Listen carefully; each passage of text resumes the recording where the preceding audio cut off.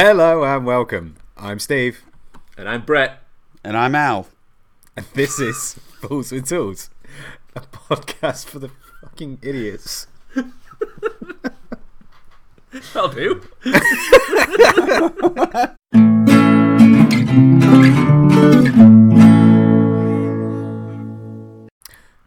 Hello and welcome. I'm Steve. And I'm Al. And I'm Brett. And this is Fools with Tools, a podcast for the musical maker. So, guys, what's everyone been up to?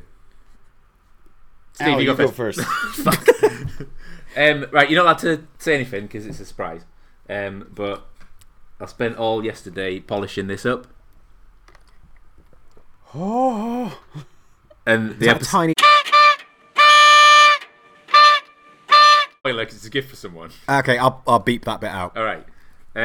But the video is going to be called Small and Shiny, and I'm making like a Firefly themed build, and I've got a little box to put it in, like a little purple heart box, and I'm going to make a little leather pouch, and it's just a little gift for someone. It's going to be awesome. Nice. And the Small and Shiny build is going to lead on to Big and Shiny, which is something coming up this year, Fantastic. hopefully involving you guys. Yeah. Yeah. So that's been my making this week. Other than that, I've just been absolutely stacked at work. Yeah. Steve, Awesome. what about you? What have I been up to? I put out a video earlier this week. Hey. Yeah, So I put out a video. It's the first part in the Axe Makers series. And I've got another video recorded. After going to the flea market the other day with the guys, I got a Kent Pattern axe head, and I've cleaned it up, but I needed to get a decent edge on it. And all I normally do is use the grinder and either put the grinder in the vise and do the vise up onto it, or I'll put the axe head in the vise and kind of freehand it with the grinder. But neither of them felt particularly good. Like freehanding it with the grinder gave a kind of crap finish to it, and putting the grinder in, I didn't really like doing it like that because I didn't want to do it up too hard and crack the grinder, and it wasn't particularly secure and all this. So I did a little kind of jig to hold a grinder securely in the vise, and I've very quickly filmed it. So I'm going to have a go at putting that together in a video probably tonight, and just see what it turns out like, because I don't know if I'm going to put that one out because it was very bodged together because it was kind of making it up as I was going along. But So yeah, Steve level of safety. yeah, exactly. just angle grinders everywhere. Yeah. And so I might put that out hopefully this week, but if not, I'll be doing the next part of the Axe video next, I think. But Even if you don't, Steve, just sit on it for a while, because that's what I did with this little build. Like, Yeah. I was kind of halfway in between it, and I was like, this isn't really going anywhere. It's not my usual stuff, and I'm kind of like, I was concentrating too much on the kind of the detail of the actual thing, yeah, as opposed to the story and the bigger picture thing. So I've come back to it now, and now I'm really excited about it, and I'm having more fun with it now. So even if you don't feel like putting it out, I'll just sit on it for a while, because you might come back to it. yeah. No, that's good. Or find something cool to do with it that's different, or Yeah. But the last video you put out, Steve, you were talking about the cooldown thing. I loved that bit where the metal cooled down. Like it was like just the right pace and the right speed. It was just like, oh man, it felt satisfying. Yeah, because when I first did that video, for those that don't know, there's a shot in the video where the axe drift is just sat on top of the anvil, and you can just see the heat soak out of it. And originally I wanted to put it in and leave it at standard frame rate, because it takes about a minute and a half for it to cool down completely, and it looked really cool because you could see the colour just evaporating out of the metal. But I've ended up speeding it up just to keep the pace of the video, otherwise I think it would have been a bit too jarring. But it fitted perfectly, because I think there was a pace going through it, and then that just it really worked. It was almost like you couldn't even tell it was sped up as well. Yeah, obviously, that would have been breaking the laws of thermodynamics, but it really fits. So yeah, it was cool. It added to that awesome atmosphere that you've got going on. Cool. Cheers, man. Thank you for that. But yeah, so that's me. Brett, what have you been up to? I started a little bit of work. We had one nice day for the first time in a really long time, and I took it upon myself to get back on the anvil and start my next build. Like we discussed on the last episode or the one prior, it's going to take me a little while, and so in typical fashion, I got a little stressed about putting another build video up or trying to get something up in the interim. And I couldn't really think of anything because we're also kind of busy at the shop. I'm leaving town next weekend. I'm in the city right now because it was my friend's birthday, so I did like a really quick run-in, hang out with him for a day, and then I'm heading back. So I did my first Instagram live the other day to try and get, like experiment with the idea of letting people know what I'm working on while not having to produce a full-on video, which was neat because I had it was a lot of fun and a decent amount of people showed up. Yeah, I just to jump in quickly, I obviously I jumped on that as well, and yeah, I think you got a really good feedback from that, and it was a really fun thing to be part of it from like a watcher's perspective. A voyeur. Yeah, as a voyeur. No, I think you did really well with it. I think you managed to keep the balance between presenting and actually doing stuff quite nicely. It was a good little group in there. It's funny because on Instagram, like you get your direct messages, and if you're not following the person, it just sits in purgatory over there, and there's no real Which I way. forget every time. Yeah, by the way. I forget it. After I posted that, because you can take your live and go, do you want to post it as a story? And you go, yeah, screw it, whatever, why not? And I threw it up there, and then a day later, there's like 20 some odd messages sitting in there, and most of them are people that are blacksmiths going, all of this is terrible. It was mostly Steve. And I go, I don't know did anybody pay attention to the part that I said 15 times? I don't know what I'm doing. Yeah, I know, right? Yeah. But it all offering constructive criticism. Yeah. They go, hey, your stance is a little weird. The hammer swings are wrong. Here's an article or here's a video. So it was actually nice. It was actually really, really nice to get. That feels like very direct interaction, So that build will take me a little bit longer, and I'll have to pace it out between the travel and the other stuff that's going on in the next week. But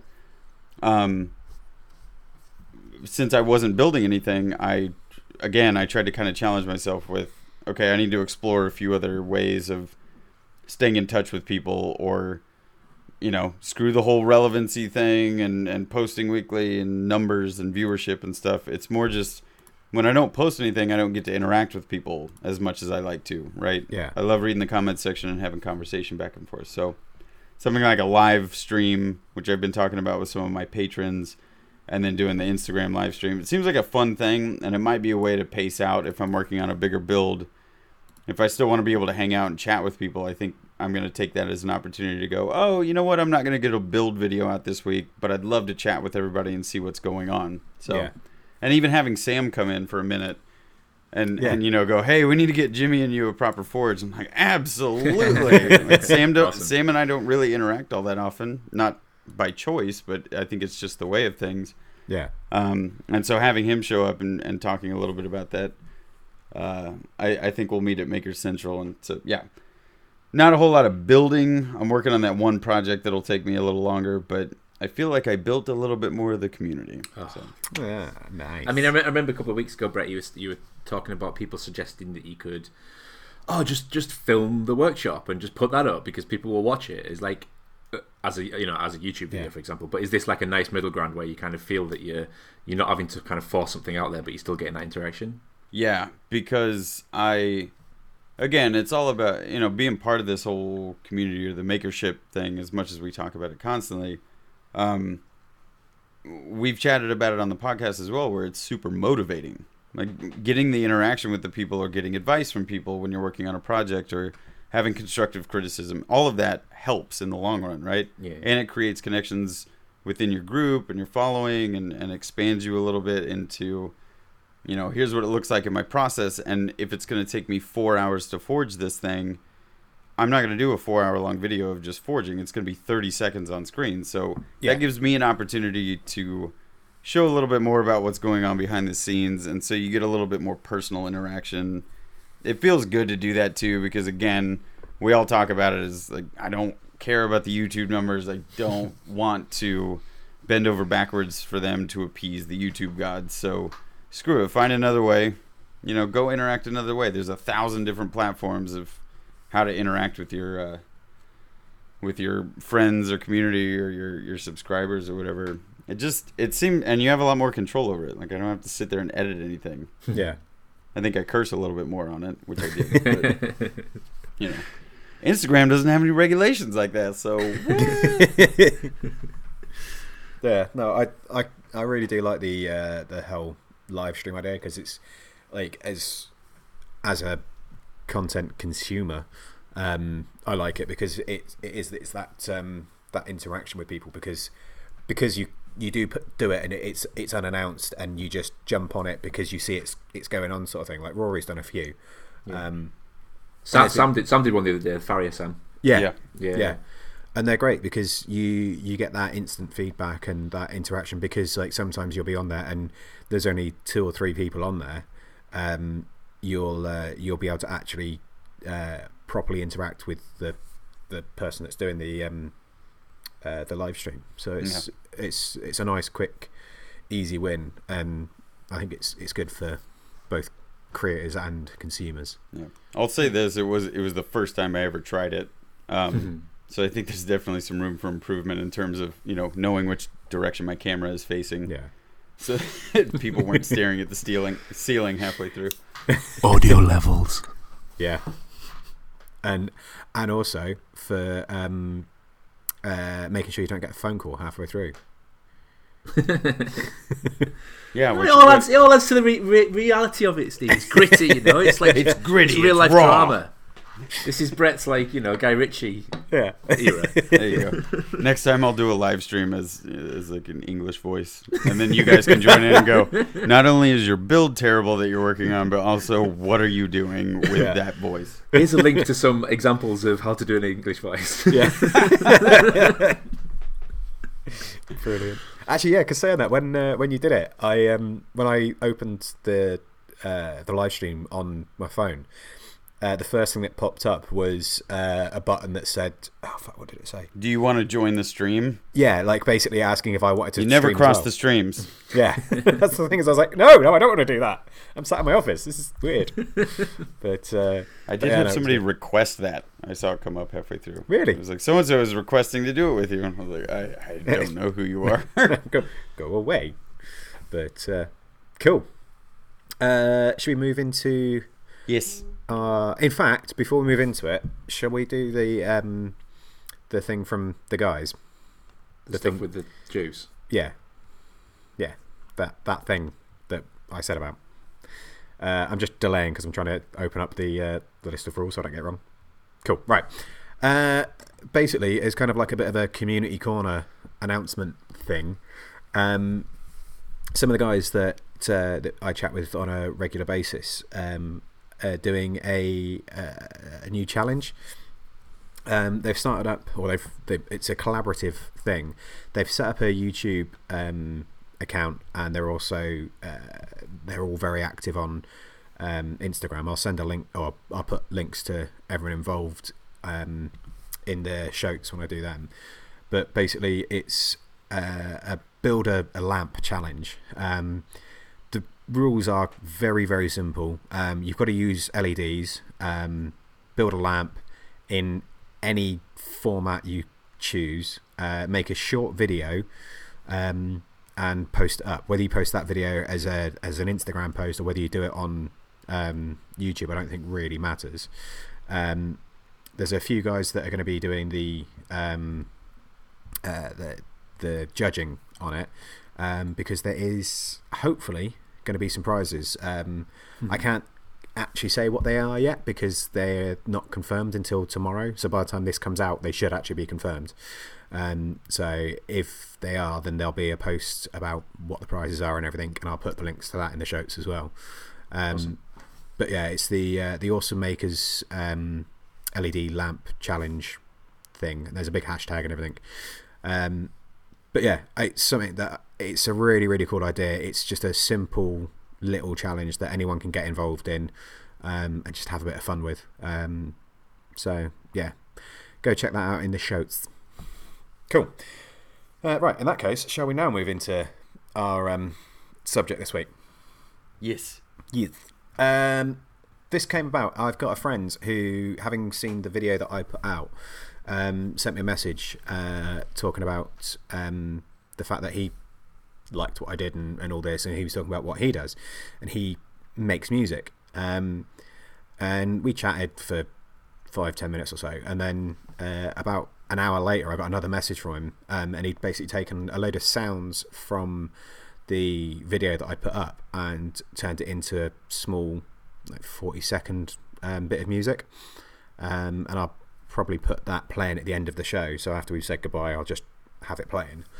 But yeah, it was really, really cool, and it got us talking a little bit about music, and Brett was saying as well how how different music can kind of have different effects on your mood and on your pacing and things like that. So we're just going to talk about music in the workshop, in the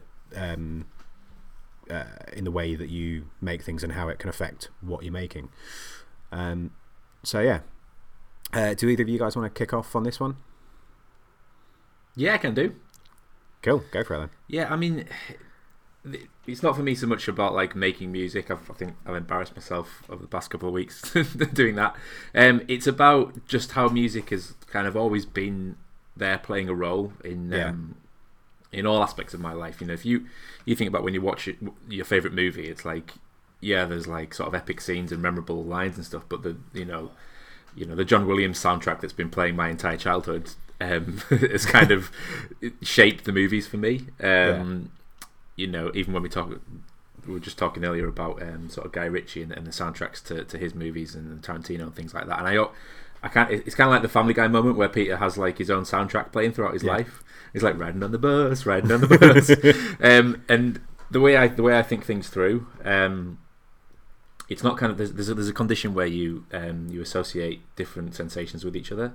So synesthesia. Synesthesia, yeah, where you kind of. So I will kind of eat food with a song playing in my head, and basically every time I make something, every time I draw something, every time I build something, I'm kind of playing the song that goes with it in my head. Yeah. And I'm kind of thinking it's not me making the song; it's a song that I've heard before, you know. So this will go great with TNT or something like that because this is just what I associate with it, and it's a lot of association for me. I think Brett, you were saying earlier that that's the way Laura kind of associates things with, like, you know, woodwork might be a bit more drum and bass versus something a bit heavier for metal, which kind of, you know, logically makes sense just in terms of the materials. Yeah. But for me, it's kind of, you know, it's very similar to that in it's the whole mindset of everything. So, you know, I wanted to do this fun, crazy, wacky Japanese thing, and what would only go with that is fun, crazy, wacky Japanese song. You know, I could have easily put some, you know, I love heavy metal and I love rock music, and I could have easily put that in the background, but it wouldn't have been as daft and as nuts. So for me, I think it's just really interesting how different people have different tastes in music, but also what it kind of represents, just in terms of your mindset. Yeah, no, definitely. I mean, like for me, it's funny you say that about mindset. Like, I can completely change my mood based on what music I'm listening to, and that goes from like every aspect of my life. Like if I'm, I think we've said about it before, if I'm really struggling to concentrate at work, but I know I need to like work quickly and get stuff done, then I'll put on some EDM or something, and or some 8-bit styled game music or something like that, and that's great for kind of pushing me on and getting me to work fast and to concentrate. And the same if I'm going to the gym and I really want to have like a really good workout, I'll put on some metal or some really like dirty hip hop and just get in that zone. Don't put System of a Down on the gym, which is what I always do. And then you get halfway through your singing. workout and you basically just like collapse on the floor because if you try it, just basically, you need to work out your BPMs. But yeah, and it's like if I'm cleaning the house, for example, I'll put on some stupid early 2000s skate punk or ska music or something like that. Whoa, and just, stupid! well, that's the majority of what I listen to, so I can't really call it stupid. But yeah, like I'll put something like that on, and it'll put me in that kind of let's just get shit done kind of mood. Yeah. And the same in the workshop. Like if I'm actually forging, I will notice that I will actually strike in time to whatever I'm listening to.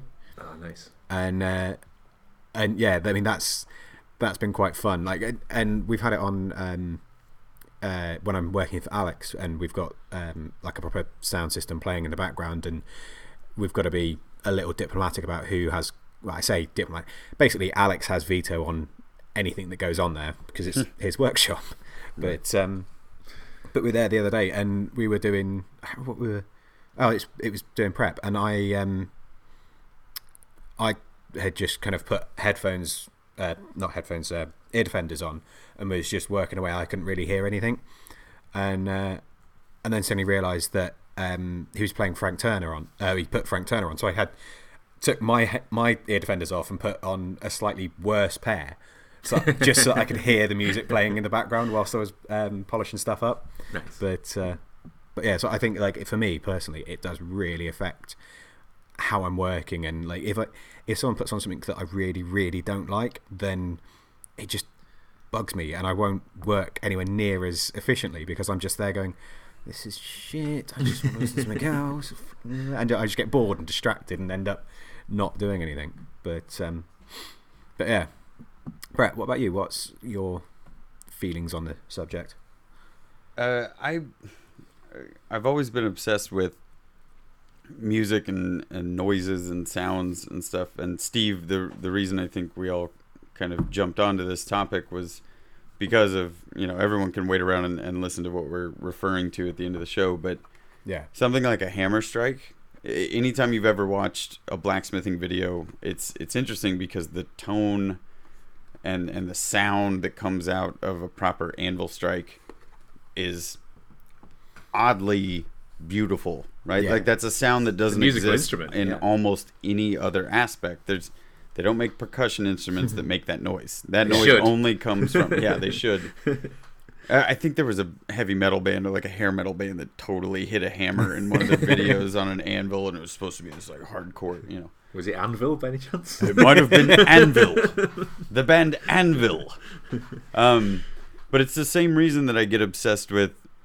I've had this discussion with people in the past where I'll repeat something. If someone has an accent or someone says a word very interestingly, I have a tendency to immediately repeat it and try and say it exactly like they did because it's the sound that they made, not the word or how they say it. It's just something very specific. My friend who's sitting upstairs right now is from New Jersey and doesn't really have an accent. It's very standard American accent, but then every now and then if she goes, "Do you want coffee?" I am obsessed with the way that she says coffee.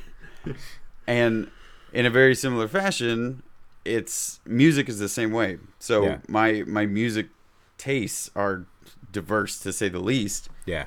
And one of my favorite things to do, because so many of us do listen to music or podcasts or something while we're working, especially when it's like very repetitive, tedious work, is if I get into a groove that I'm not liking how tedious this is, I'm not liking how repetitive, Yeah. but I'm trying to listen to music to continue to motivate myself, put something hard rock on to just try and, trudge through it.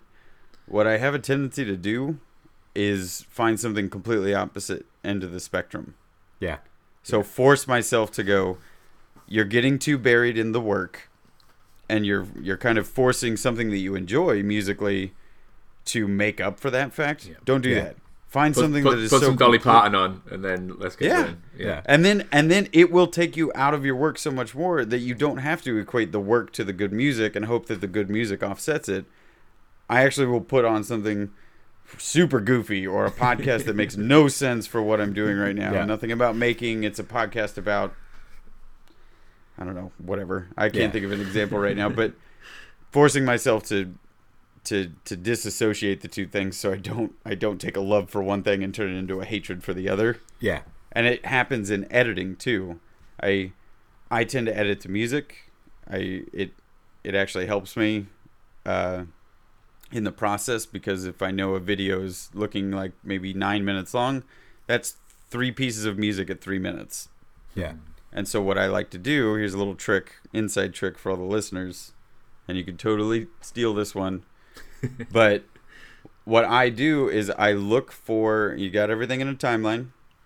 I look for when things change, or when things, when the parts come together, or when the parts are finished. So like the pattern of the sound wave, yeah? So you can visually see how the song's, like, in the audio track. No. I'm talking about the build part of the video. Oh, okay. And your song just sits underneath there. Say you got your 3 songs picked out and you want to use these 3 songs.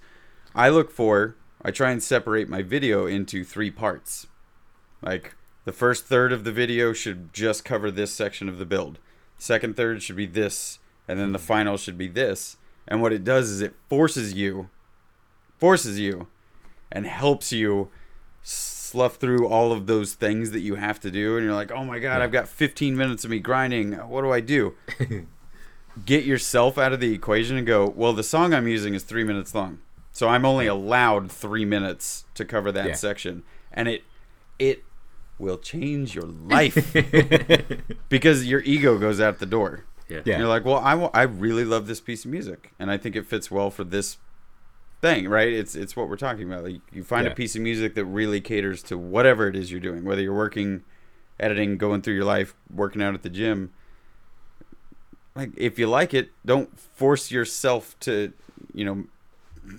let it cover something that you hate. Yeah. So a lot of people will stretch out a piece of music and everything like that. I 100% use it, and if anybody watches my videos, you'll see that most of the time I'll get through one section of a build, and the song will only change when I'm done with that section. Yeah. Awesome. No, That's weird, because like I've never put a build video to music before. Last week's was the first time I've ever done that. Yeah. And it massively changed how I edited. It massively changed how I, like you say, Brett, how I tell that story.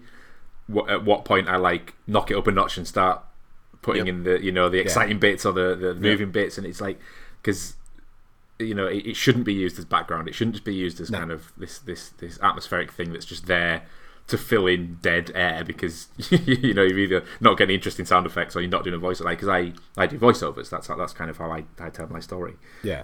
So it was interesting getting this music in there. Yeah. See, it's funny because I don't really, or I haven't put any videos to music yet. Please don't. Yeah, it is music. Yeah. Well, this is the thing, is one of the main reasons that I don't want to is because for me, like, the sound of what I'm doing and the sound of the tools and the forging, adds a lot of something to the videos that I do. Mm-hmm. But the other reason that I don't want to is because I'm really, really anal when it comes to, like, making sure it all lines up.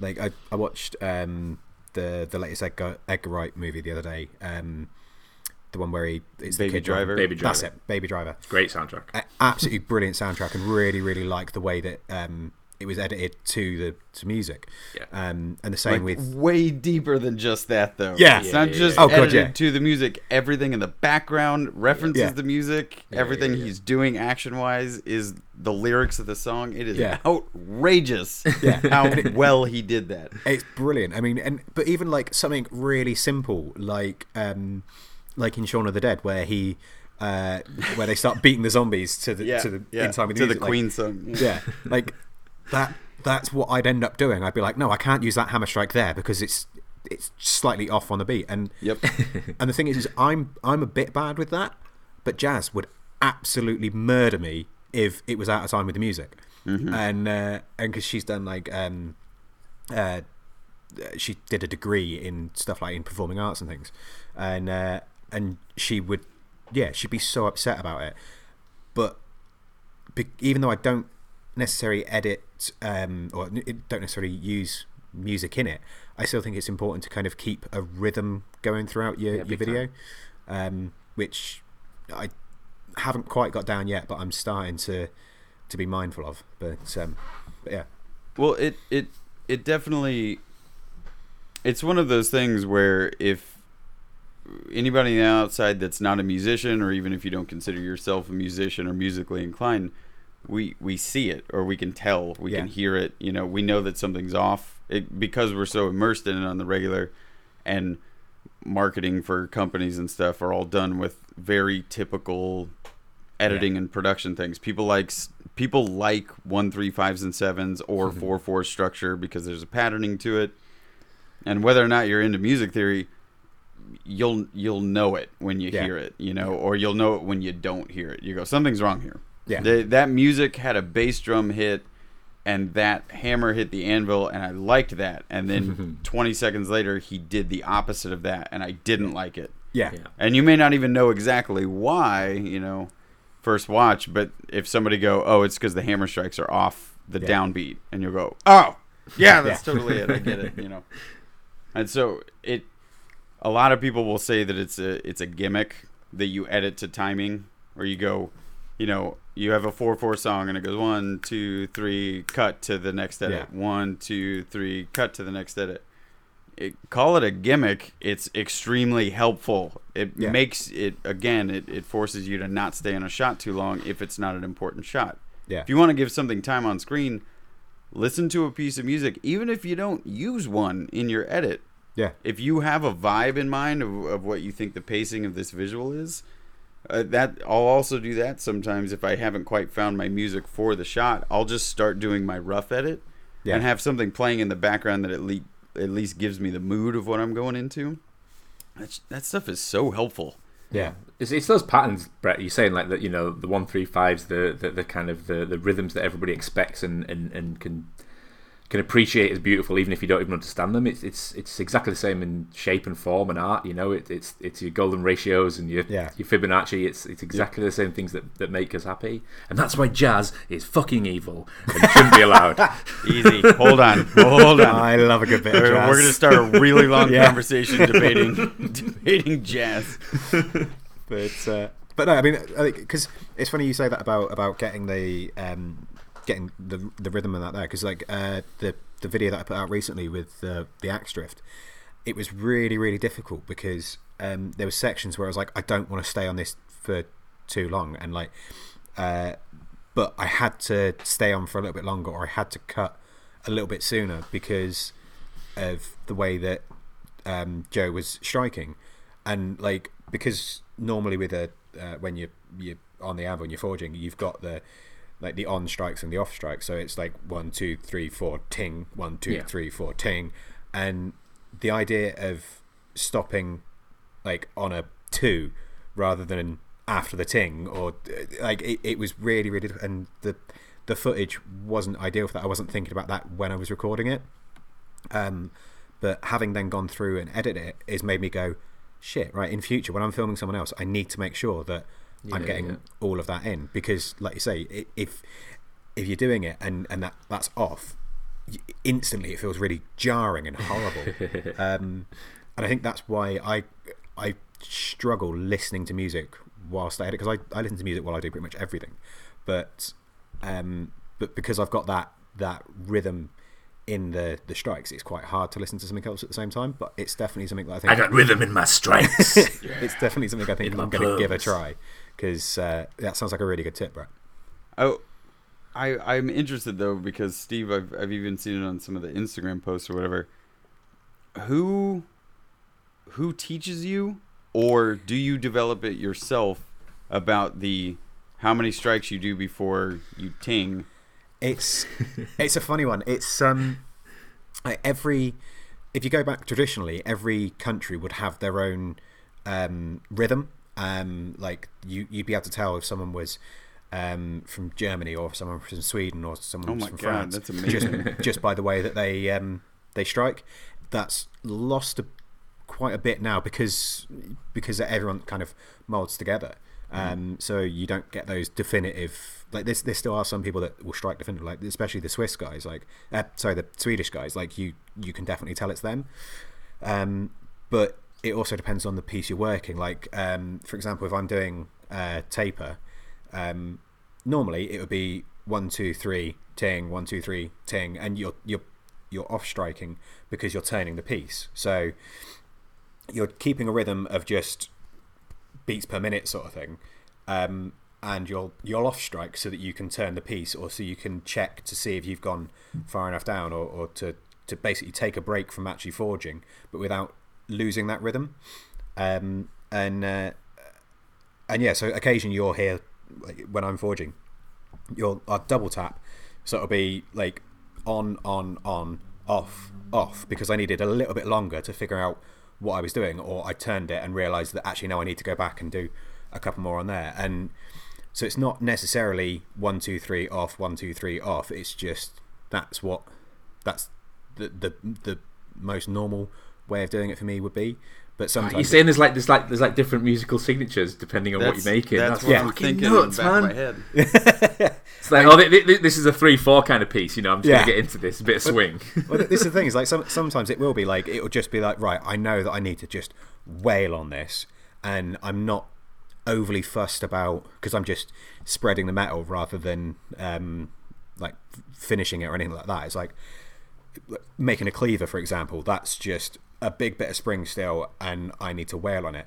So that is literally just, I'm going at it hammer and tongs until like I'm off striking purely to get a rest. So that's going to be like 6 on 1 off sort of thing.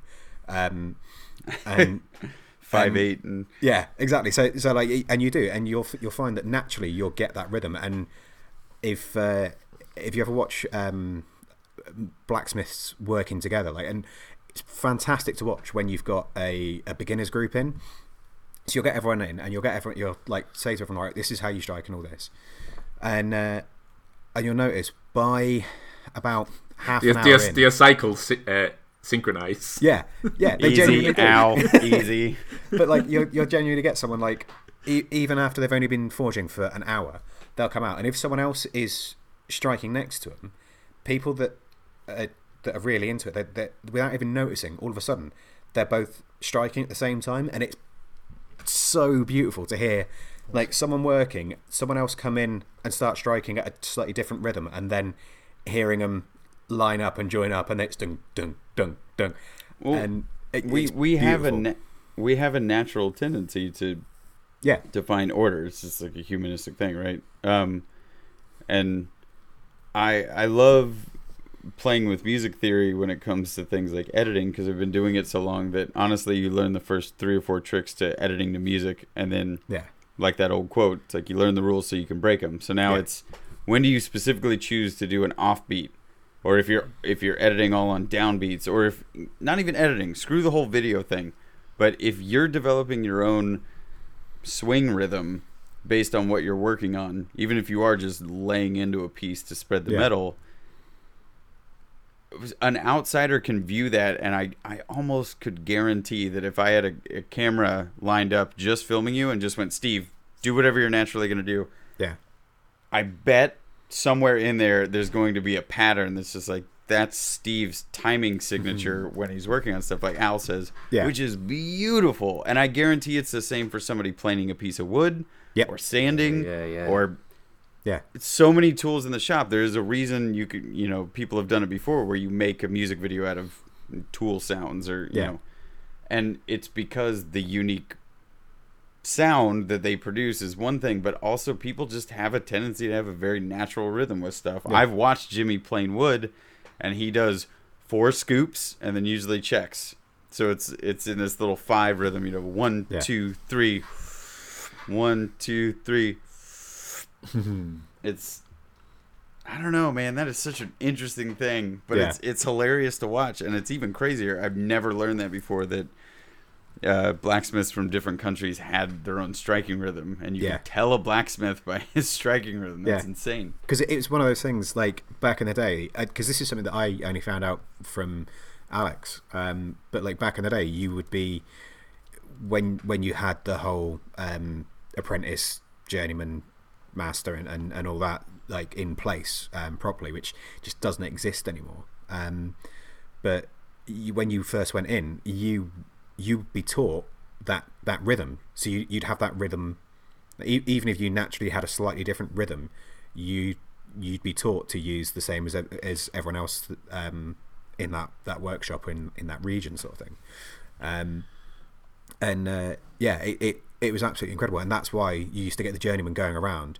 And if you got them travelling from country to country, which they often would back then, they would there'd obviously be contention when they went in and they were using a different rhythm. Because if you imagine, if you've got 4 anvils set up and you've got 4 guys all working on them, and 3 of them are all perfectly in sync, and then you've got someone else coming in that's striking at a different rhythm, it really jars and it really puts you out. I mean, and then you kick him out of the band. Yeah, exactly. Yeah, exactly. We need to have a word. Yeah, I mean, there was a time when we were doing production work at the Forge, and Alex was working on. He was making knives, and me and Joe were doing, I don't know, pokers or tapers or something. I can't remember exactly what we were doing, but it was brilliant because of the way we were working. There was always someone at the Forge, someone at the anvil, sorry, with a hot piece of metal striking. So for a solid like 20-minute period, there was just this constant going on in the background, and like you'd get someone grab a piece of metal, go out. The first couple of strikes might be slightly out of time, but then they'd get that rhythm as well, and then the original person would stop and go and put theirs back in the fire. At which point the third guy would come out with their hot piece of metal, and they'd come in and they'd start getting that rhythm, and it was great because that rhythm just all I've got in my head is like hi ho. But yeah, I mean that's the thing, is it was a beautiful thing to see, and it was and be part of. Look, I mean, Al, you're not even really that far off to make the goofy reference and joke like that. But think about it. It's why people on ships used to sing songs to stay in rhythm, you know, and heave ho was a rhythm, and it sucks to say, but you know, chain gangs and things like that, and there were even military, you know, when you're jogging, you're basically trying to keep time, and clearly music is a lot more important or a lot more immersive than maybe we all look at from a media producer's standpoint or a content producer's standpoint. But it's so silly to know that the diversity between somebody like me, who's probably spending way too much time analyzing music pacing and levels, and I'll EQ a piece because I don't like the high end so much, whereas Steve doesn't have to do that, and we all have legitimately agreed that please don't ever do that, because hearing the atmosphere of the shop is so musical and atmospheric. Yeah, I don't need a bass drum rhythm every 4 seconds. I don't need an overproduced anything, because the sound of your shop and the sound of your work is rhythmic. It has a pacing to it. I hate the sound of welding, to be honest. I hate hearing welding in videos, especially when there's like music going on, because something about the weird, crazy electric nature of welding will never go with a piece of music as far as I'm concerned. Yeah. So there's those instruments that you don't like too, or tools that you don't like. And you're like, something about it, I don't even like the sound of the way that hand planer sounds, so I'm just never going to use it. I love how connected the sound can it just absolutely connects things. It's the glue. Yeah, exactly. I mean, I think that's why I don't like the idea of editing my stuff to music, because I would either have to spend hours and hours and hours perfectly matching the music to the video and to the work that was happening at the time, or create a piece of music to go with it, which I simply do not have the skills to do, or completely cut out all of the sound of the shop and the tools and everything like that, which for me and the work that I tend to do is such an integral part of the experience of what I'm putting out there. Like that's why I want to put it out there. That's why I don't talk over it or anything like that. I just want it to, I want the basically I want the tools to do the talking, sort of thing. But it's funny, we're talking about this and I'm now so upset that I didn't we didn't organise this sooner, because this would have been a perfect episode to get Jazz in on, because she's done so much. Tell her to come over. This is the thing, is she's done so much with this. Like her. Can we dub in her part of the conversation? But yeah, like honestly, her last piece was her doing like her final piece for university. She recorded sounds of the ocean, like, and actually like went around and had like underwater mics, and then stories from people in the town, and sounds of like the ships that going on and everything like this. Oh, awesome. And she played it, but what she did is she set it together and basically had it as a piece of music that you would listen to whilst like I can't remember how she actually did it, but I think there was one section of it where you were supposed to be scuba diving through the harbour and listening to it whilst you were swimming through the harbour, because it had all these sound effects and stories and things going on. And that's the kind of thing that I like, that I want to do more of with my stuff. Like, get that so it's an immersive thing rather than it being necessarily what we would think of as a traditional piece of music. So rather than having like Rancid playing in the background, like actually just have it as the rhythm coming from what I'm doing, and then adding in other elements to that and layering it all up. But yeah, so basically what I'm saying is I'm an idiot, and I should have thought, and we should have got Jazz in on this because she'd love it, and she'd tell me how wrong I am all the time. It's like, what the fuck are you three talking about? Yeah. Like, seriously, I know that she's going to be listening to this episode, and before she gets to this bit, I'm going to get a message saying, "Why the fuck didn't you get me on?" But yeah, I mean, because we've talked about it, and with the Axe series that I'm doing, the first one is obviously the one that I've put out, Joe making the drift. The second one is going to be Alex actually forging an axe head, and probably the third and final part will be me making an axe handle. But also I've talked to Jazz about possibly making a fourth one where she makes the leather sheath for it, because she does all the sheaths for Alex's axes, and doing that. But we talked about it, and the only concern that I have is obviously with all of the actual forge work, and even with the woodwork, there's a lot of atmospheric sounds, and it'll be interesting to see how we can get that with the leather work as well. But yeah, well, do you get in, you know, like, don't really know how to describe it, but like a macro lens, but microphone, so like you get really in close, you can really hear like the creaking of the leather and the lovely sort of soft noises and stuff. Well, that's the thing, is I think because the camera I use at the moment is great for picking up the sounds, like the ambient sounds in the shop, but would be useless for that. But yeah, I definitely think like a separate mic setup, like say pointing straight at that at the workpiece, so you can hear like as she's cutting through the leather, it going. Oh and, like, my god! The sounds of stitching and that. I think, I think that would work really well. But, yes, yes, please, yes, please, and thank you. But yeah, so hopefully that will come out at some point as well. But, fantastic. Yeah, you guys talk. I've talked for ages now. I got really excited. Why didn't you put Jazz on here? Is all I'm gonna say. I'll get her on soon. Yeah.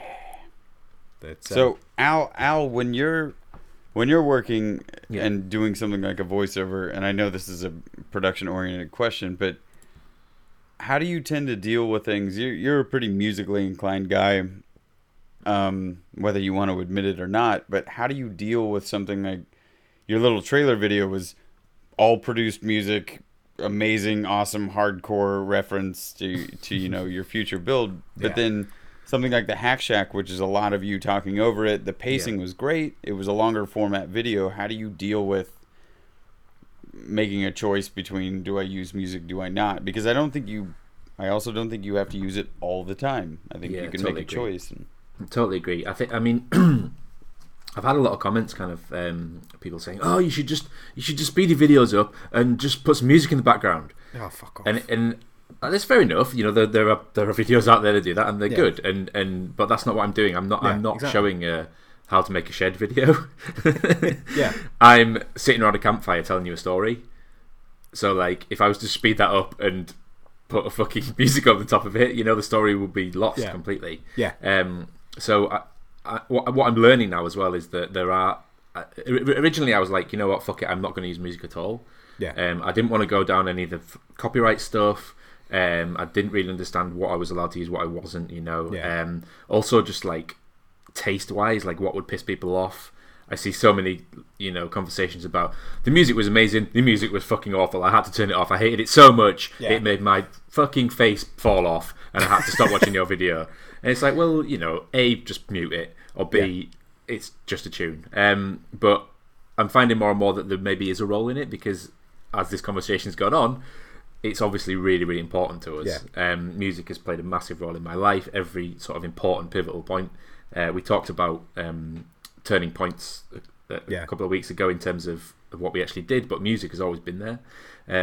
So I'm finding if I can get it in there, exactly like you said, Brett, not always, but where it's needed, I'm really excited actually about it now. Whether it's stuff I can learn to do myself, you know, if I can learn how to record music, it will really help me, because at the minute I'm really struggling. Or if there's music out there that I can use, or, you know, even other makers, you know, stuff like Eloy makes his own music and he lets people use it in their videos, which is fantastic, because he's that kind of guy. But, you know, could it become a collaborative thing and actually bring in other people on board to help tell the story? Yeah.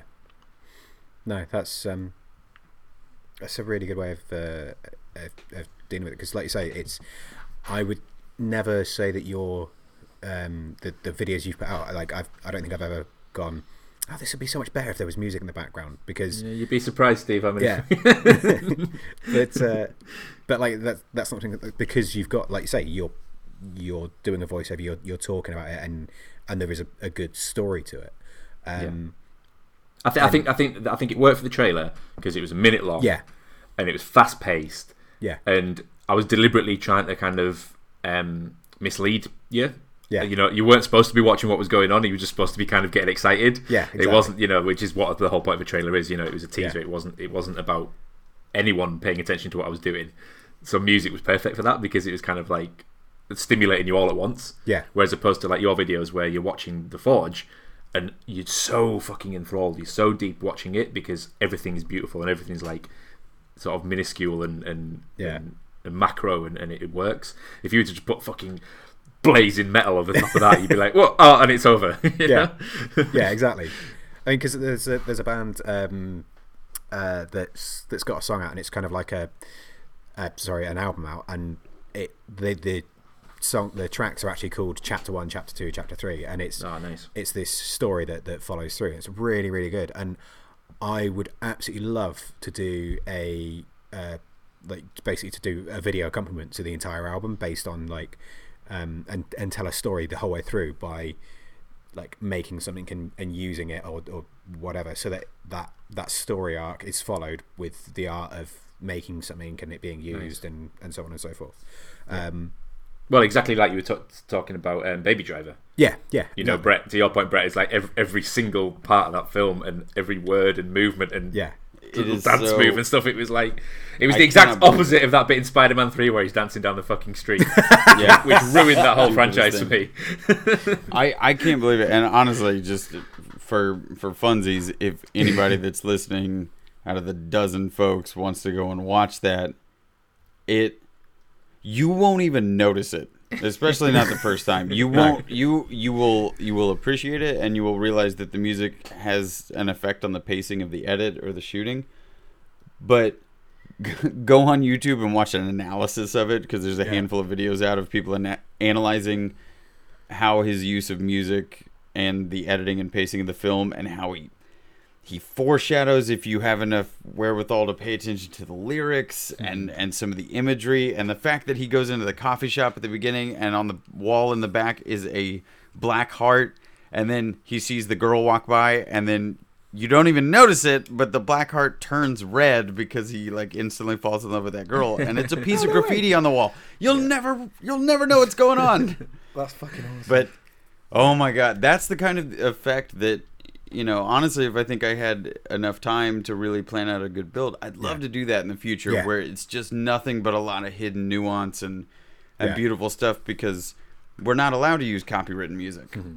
But there are songs that have been so impactful for me where it's like, God, I would love to do a build to song X. Yeah. And then the whole time make just imagery float around of like, these are the things that this makes me feel. This line of dialogue makes me feel like this, or this color scheme or something. And so music being so influential to our imagery, to our pacing, to whatever we're doing in our daily lives, I want to inject that into my work as much as I possibly can. That's why the whole piracy thing just turns out to be like, all right, I guess we're listening to Dropkick Murphys, or any kind of, I don't know, Legend of the Seagullmen's been the new one, just because it's metal and nautical themed stuff. Don't drive to that album, by the way. Oh, please don't. It is. I think there's about 5 speeding tickets coming my way. Yeah, that will get you ramped up into just, and it's not even angry. No. If you listen to Mastodon alone, it can get a little angry. But Seagullman it's like adventure,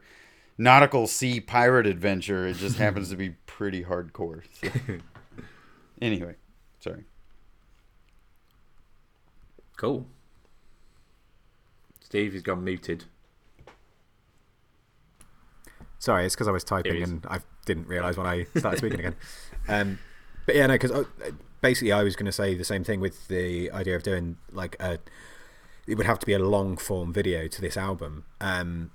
It's a sort of project that would just completely take all of my time, because I'd want to put those little touches in that you didn't notice the first time around. Like, it would be one of those things that I would want people to go back and view again and again and again, just to pick up all those little bits.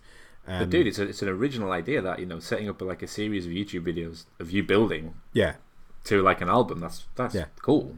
Yeah, I would absolutely kill to do it. It's just I genuinely don't think I'm going to be able to have the time to do it anytime soon, because if I was doing this full time, then I'd be able to put in like 2 months of just solid doing that and get it out. But trying to do it in a free afternoon every so often is just not going to happen. Just do it to like a NoFX album or something, like 10 minutes long. Oh yeah, but this album in particular, it's because the album itself has a narrative and has a story arc. I think being able to tie something into all of that would be awesome. But I was a big old school Green Day fan. Yeah. And whether you love or hate American Idiot, there was there was a good narrative to that album. Yeah. Even if some of the tunes were a bit poppy, there was like it told like a 90-minute story, which is what I don't think a lot of commercial albums do that anymore. Yeah. But we'll not go down that road, because that's another 3-hour conversation. Absolutely.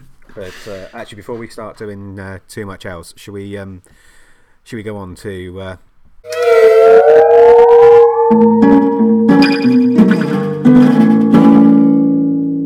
people that we think that are spiffing?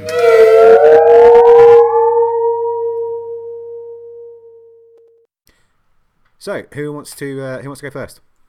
Oh, let's do bass. So it's like in order. So like Brett, Al, Steve. Bass. Cool. How low can you go? How low can you go? All right, perfect. I'm down with that.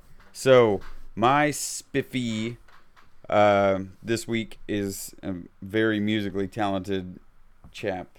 He has a YouTube channel, but he makes amazing music on one of those digital program pads.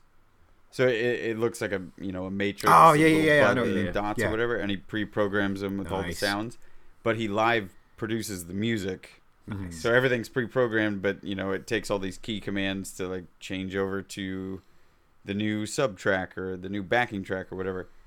And his name's Sean Wasabi, or at least that's his YouTube persona or album persona, because I think he has a lot more music than is available on his YouTube channel. But to be honest, when we're talking about things like texture or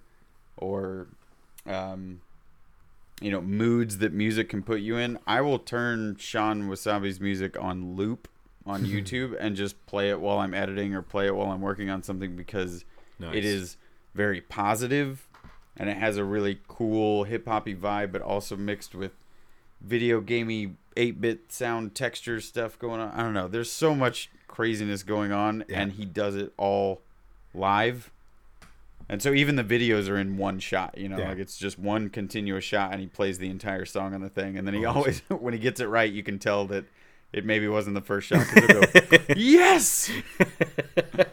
But they're beautiful. The music is amazing. And again, like I've said with Sophie or Ellen, somebody on one of the episodes where I was just like, oh yeah, it was Ellen. I was like, I don't know what you're doing on a sewing machine, and now I'm enthralled by watching it. Sean is the same way, because I can't even think of how much dexterity and coordination it would take to do something like that, and memory to also remember what every single button does. So he is spiffing, and I will make sure and get a sticker his way, because oh man, that's awesome, man. Cool. Al, you're up. Nice. Just on that note, I did get something else this week. One of my friends at work, Rachel, who I don't know if any of you saw the Christmas shop that we did. Yes. She was the one that drew the little otter illustration, so she's the one that did the book cover, Steve, that we sent you down. Yeah, I love that thing. She's given me her, I think it's her grandmother's sewing machine.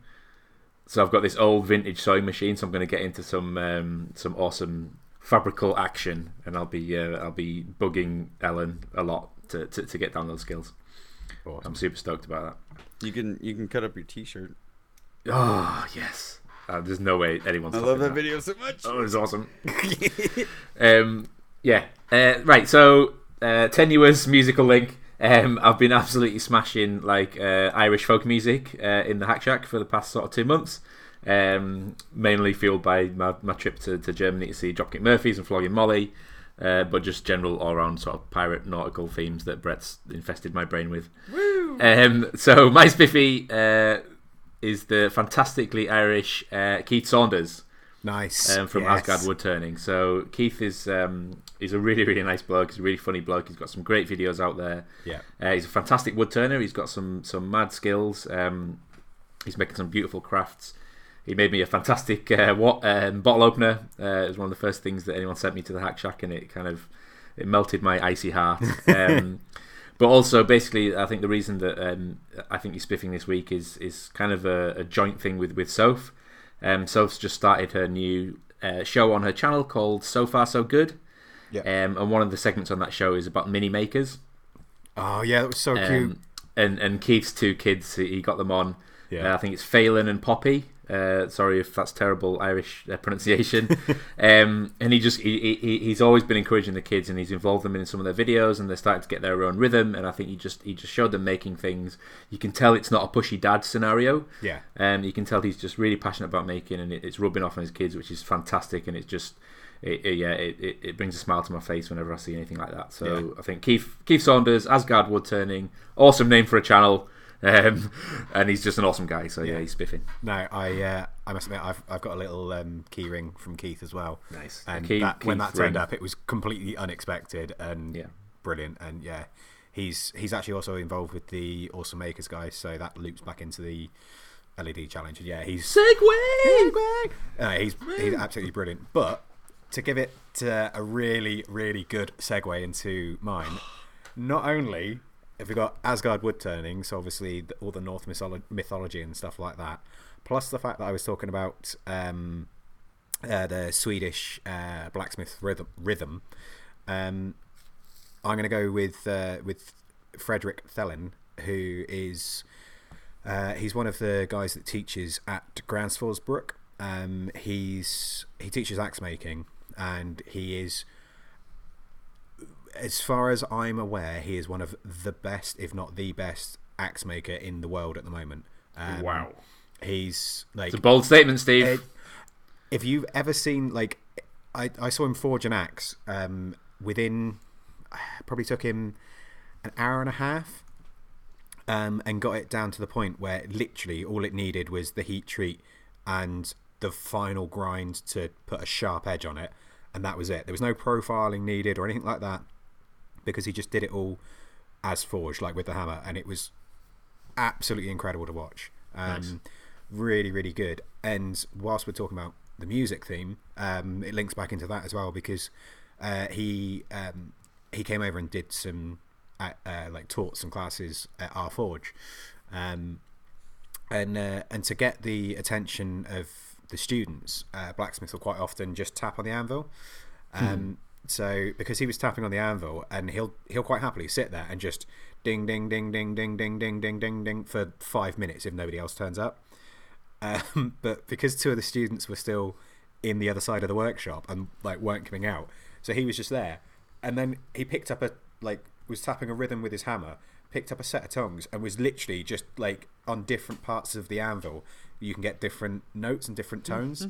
So he was doing this like weird percussion song with a pair of hammers and like a set of hammers and tongs on all over the anvil, and it was brilliant. One of the best things I've ever seen. But yeah, so I'll put links to him there. I think he's only on Instagram, and he posts sporadically at best. But yeah, you can go on and you can see the work he produces is second to none. It's absolutely stunning. So yeah, Frederick's my spiffy for this week. Cool. Right, do we have anything else before we wrap this thing up? Music is great. Music is great. Yes. Cool. Right, in that case, we'll do where everyone can find everyone. So, Brett, where can everyone find you? Internet / Owl's Hack Shack / Brett McAfee on YouTube, and then Instagram is Skull and Spade 13. Perfect. Cool. Nailed it. Al, where can everyone find you? You can find me at also on the YouTubes at Al's Hack Shack, and you'll find me on Facebook and Instagram at Al Shack Shack. Al Shack Shack.